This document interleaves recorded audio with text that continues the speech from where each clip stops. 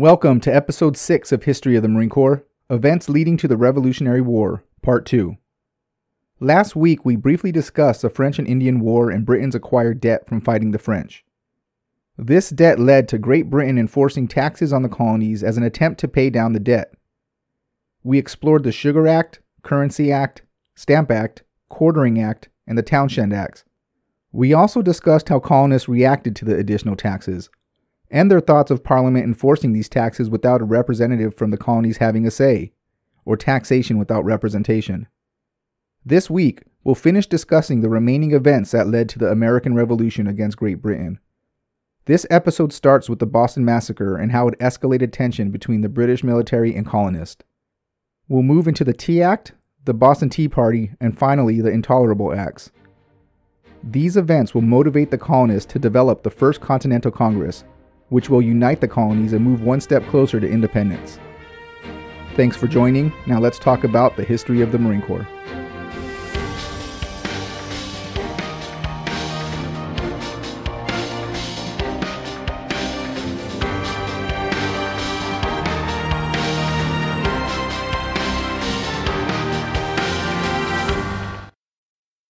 The first troops arrived on October 1st, 1768, and were led by Lieutenant Colonel Dalrymple. To comply with the Quartering Act, Bostonians suggested that British troops stay at Castle William, which housed 1,000 soldiers and was located on the outskirts of Boston. The soldiers pointed out that Castle William was too far from Boston. Bostonians knew this and were using Castle William as a tactic to keep the troops away. Dalrymple saw through this, and he ordered one of his regiments to set up tents in Boston Common, and the 2nd Regiment to occupy Faneuil Hall, an essential building used for meetings, protests, and debates still used today. As an attempt to de-escalate tension, the governor of Massachusetts approved the Army's takeover of a poorhouse. This was met with resistance and would greatly tarnish the reputation of Britain's army. For troops to live there, they would need to evict widows and orphans into the cold. This is precisely what they tried to do for a few days, but ultimately failed. After an uproar from colonists, the military eventually moved into empty warehouses. On June 4th, 1766, residents of New York constructed the first Liberty Pole. The purpose of this pole was to honor the King's birthday and celebrate the retraction of the Stamp Act, but soon it turned into a popular location to hold protests and assemblies. British soldiers saw this as an opportunity to get back at the colonists. Soldiers were angry at New York's resistance to comply with the Quartering Act, so they cut down the pole. The citizens of New York responded by standing up another pole, but British soldiers cut it down a couple of days later. A third Liberty Pole was built, and the governor instructed soldiers not to cut it down. The third Liberty Pole lasted about 6 months before it was chopped down. The Sons of Liberty were a secret organization formed to battle the Stamp Act. They raised a fourth Liberty Pole the day after the third pole was chopped down. However, the Sons of Liberty reinforced their pole with iron bands around the bottom for an extra level of protection. That didn't stop soldiers from trying to destroy the pole. Attempts were made to cut down the pole, but due to the protection of the Sons of Liberty and the iron bands, the fourth pole lasted for about 3 years. A group of soldiers tried to destroy the pole by drilling a hole in the wood, filling it with gunpowder, and attempting to ignite it. Someone noticed the soldiers doing this and informed the Sons of Liberty, who were at their local hangout in a nearby tavern.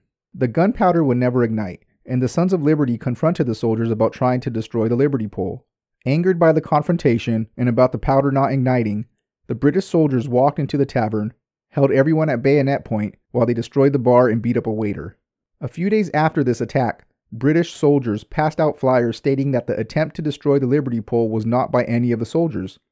This flyer did very little to sway colonists' beliefs because multiple witnesses saw the soldiers trying to destroy the Liberty Pole, were present at the tavern while soldiers destroyed property, and the flyer was also making fun of the Sons of Liberty. Again, this angered local citizens, and a mob of Bostonians grabbed the soldiers and took them to the mayor's house to submit a complaint. The few soldiers who managed to get away went for help and came back with 20 armed men. They had swords, their rifles with bayonets, and threatened to storm the mayor's house and remove their colleagues by force. A local militia captain convinced the soldiers to go back to their barracks and demanded this issue be handled peacefully. The soldiers started to head back but were followed by a mob. On their way home, another group of soldiers joined the original group, and a third group of soldiers was able to join and set up position behind the mob. When they reached Golden Hill, tensions escalated further, and a British officer stated, Soldiers, draw your bayonets and cut your way through them. Both sides were injured during the confrontation from bayonet and sword wounds. The newspaper reported one death a few days after the event. However, this was an error, and it's disputed whether or not anyone died during the actual confrontation. In another part of town, merchants were still protesting the Townshend Acts. It was 2 years since the agreements were put in place, and both English and colonial merchants were still feeling the impact. Local colonists, including Samuel Adams, tried to shame and intimidate merchants into extending the agreements. Some merchants agreed to the extensions, but 8 merchants from Boston refused. The Sons of Liberty would post signs in front of stores who were refusing to conform to the extension. These signs were designed to shame the merchant and hopefully keep customers away. Ebenezer Richardson, one of the 8 merchants refusing an exception, saw one of these signs and tried to run it over with a horse and carriage. This did not go over well. This angered the boys who posted the sign. They threw rocks at him and chased him to his house. Once Richardson was inside his home, the boys started throwing rocks through his windows and targeting others inside the house. Richardson would peek his head out every once in a while to threaten the growing mob, but every time he did this, the crowd would get angrier. As an attempt to intimidate the ever-increasing mob, Ebenezer Richardson went to a window and filled his musket with gunpowder only. He fired into the crowd. When the group did not leave, he returned to the window for a second shot. This time, his musket was loaded with swan shot, which contained multiple pellets and is typically used for hunting wildfowl. Richardson's second shot would injure Samuel Gore, a teenager who was part of the mob. It would also kill an 11-year-old boy, Christopher Cedar. Cedar's death would enrage the colonists, and there is some debate on whether Cedar's death should be counted as the first casualty of the Revolutionary War. Over 1,000 people would attend his funeral and will consider Cedar as a symbol of British tyranny. Private Thomas Walker, a British soldier, was walking through town one day and passed John Gray's Rope Walk, a merchant specializing in ropes. William Green, who was an employee at John Gray's Rope Walk, asked Walker if he wanted a job. British soldiers were paid very little and would work around town as a way to supplement their income. Naturally, Private Walker said yes, and Green replied with, "Then go and clean my shithouse." There's a little bit of he said, she said on what happened next. Walker stated the workers at the rope shop beat him up, but Green reported Walker punched him and the other workers jumped in as a defense. Regardless, a fight broke out between Walker and the employees at John Gray's Rope Walk. Walker returned with around 40 soldiers and threatened the men who jumped him. Local residents saw the commotion and joined the fight. Eventually, the 40 soldiers were outnumbered. The soldiers withdrew, but fighting would sporadically go on for the next couple of days. On March 5, 1770, 3 days after Private Walker's incident, scuttlebutt started to spread about British soldiers planning to burn down local buildings. Local residents armed themselves, organized mobs, and began to patrol the streets. At around 8 p.m., Captain John Goldfinch was strolling down King Street.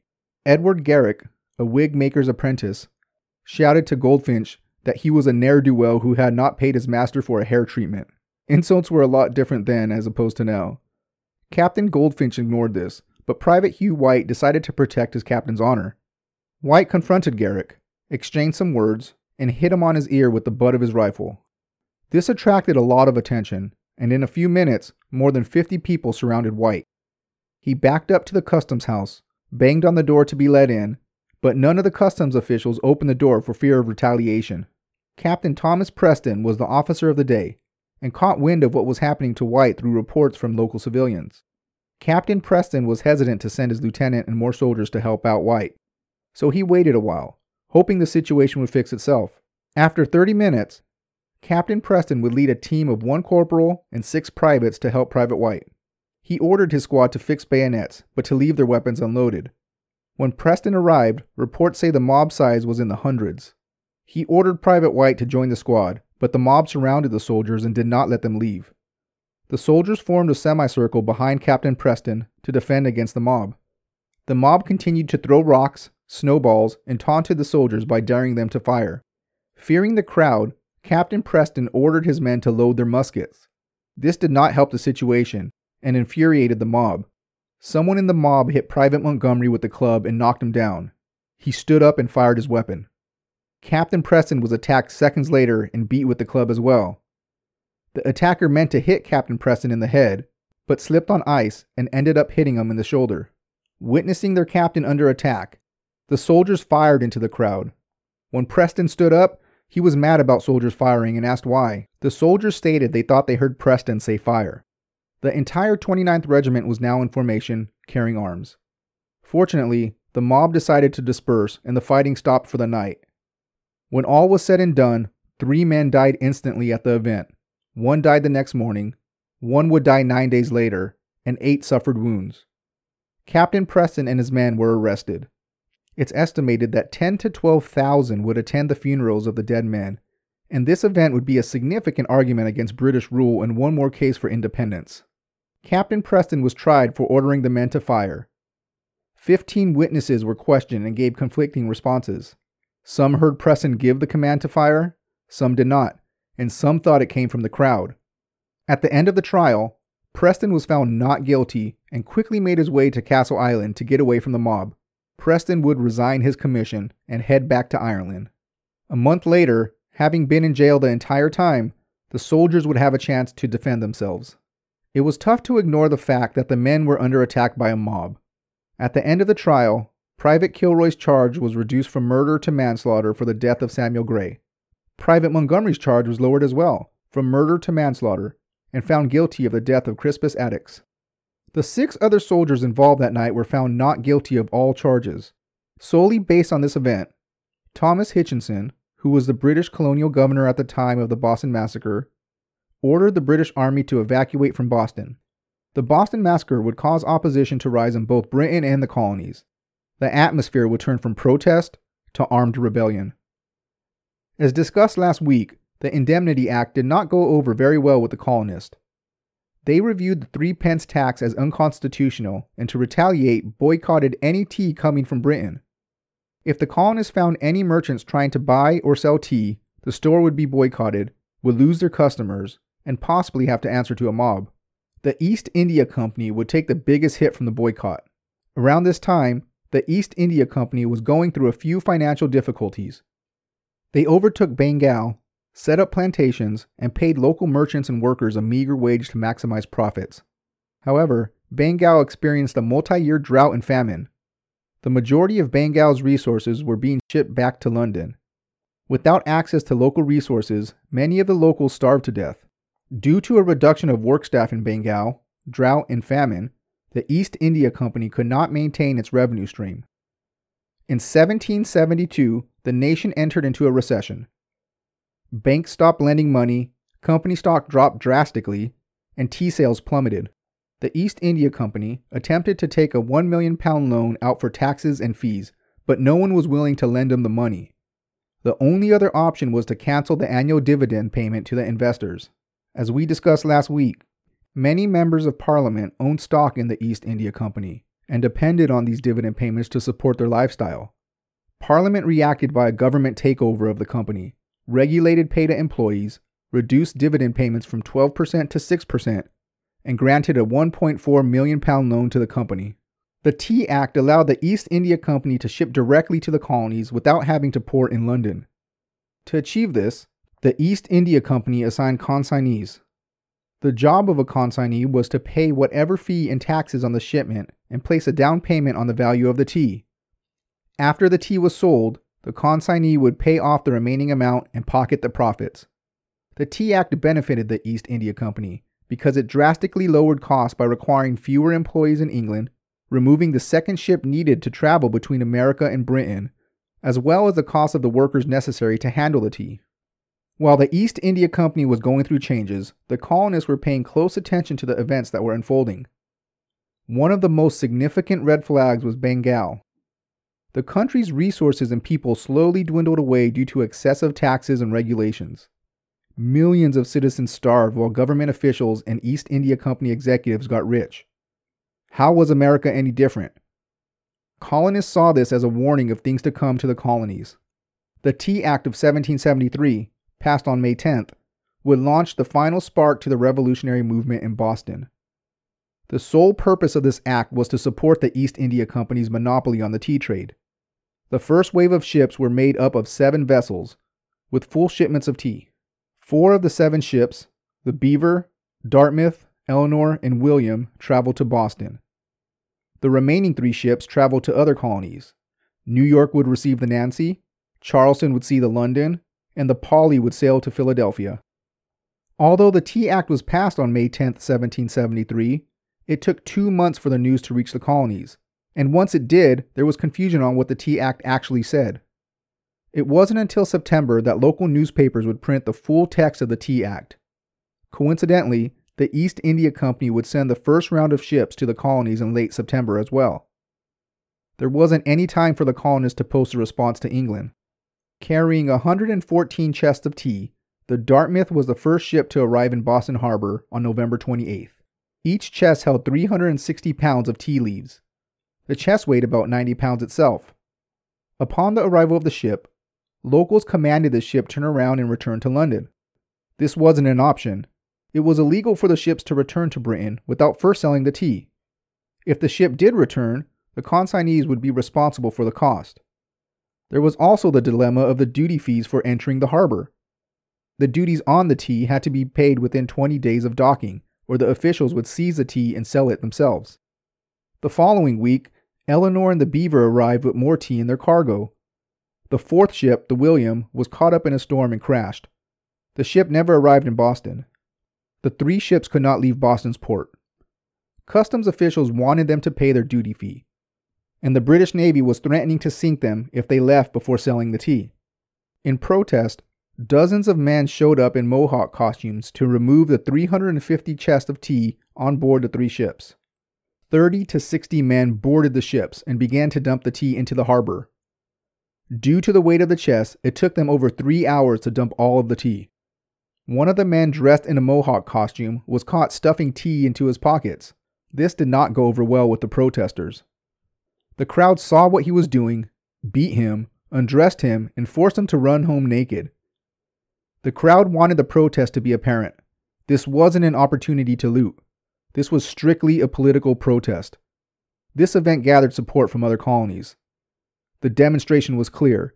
No one on board the ships were attacked, the property wasn't damaged, and tea wasn't being stolen by the protesters. This was strictly a political protest. Colonists throughout New England organized tea burnings. Newspapers started to publish articles condemning tea drinking. They compared it to a poisonous herb and credited tea to a flea problem in America. This was a proverbial nail in the coffin. The Boston Tea Party unified the colonies. It was clear America would not accept any tax increase without the involvement of a colonial representative. The backlash from America caught a lot of people off guard in Great Britain. Britain thought they were lenient, but the public opinion started to turn on them. Most British citizens wanted the colonies in America to be taught a lesson. British newspapers criticized Britain's attempt to make the colonies happy as a weakness. British citizens agreed that the colonies needed to be reminded about who was in charge. General of the British Army, General Gage, stated, "The colonists acted like lions because the British had behaved like lambs." The British government needed to act on the Boston Tea Party protest and issued a group of laws in 1774 called the Intolerable Acts.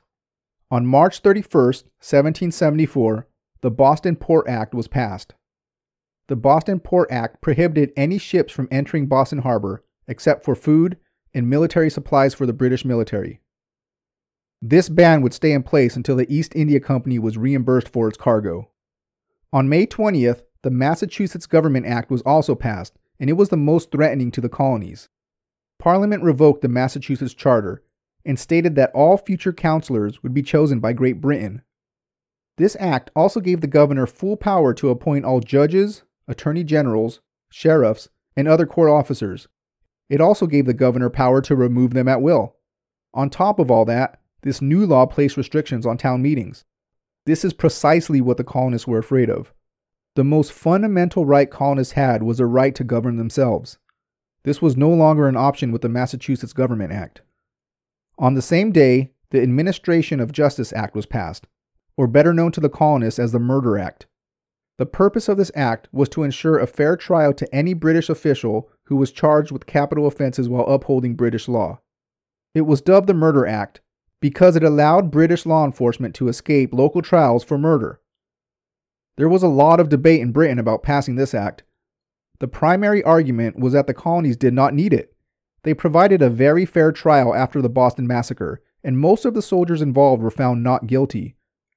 However, many argued that rejecting this act would be another sign of weakness. The Justice Act would be passed.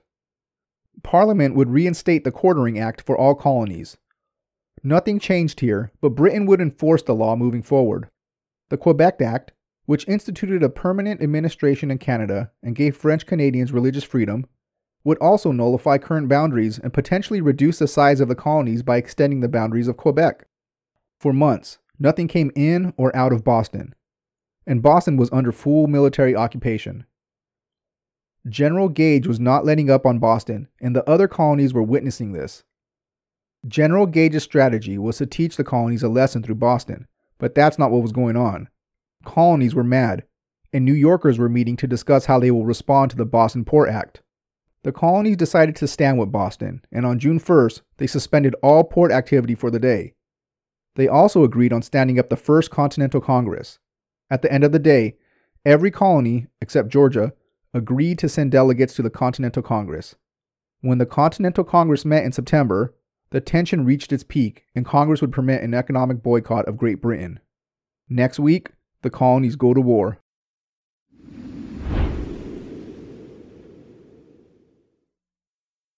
Thanks for joining. Next week, we will discuss the Continental Congress and the start of the American Revolutionary War. If you like what you're hearing, check out historyofthemarinecorps.com. Here you can subscribe to our newsletter, find out more information about each episode, and take a look at references used for each episode. We're also on Facebook and Twitter at Marine History, and on Instagram at History of the Marines. If you're enjoying the podcast, tell a friend. We count on listeners like you to share, and any help would be greatly appreciated. If you don't like what you hear, please contact us through historyofthemarinecorps.com and let us know why. I'm always looking for ways to improve. Thanks for listening, and Semper Fi.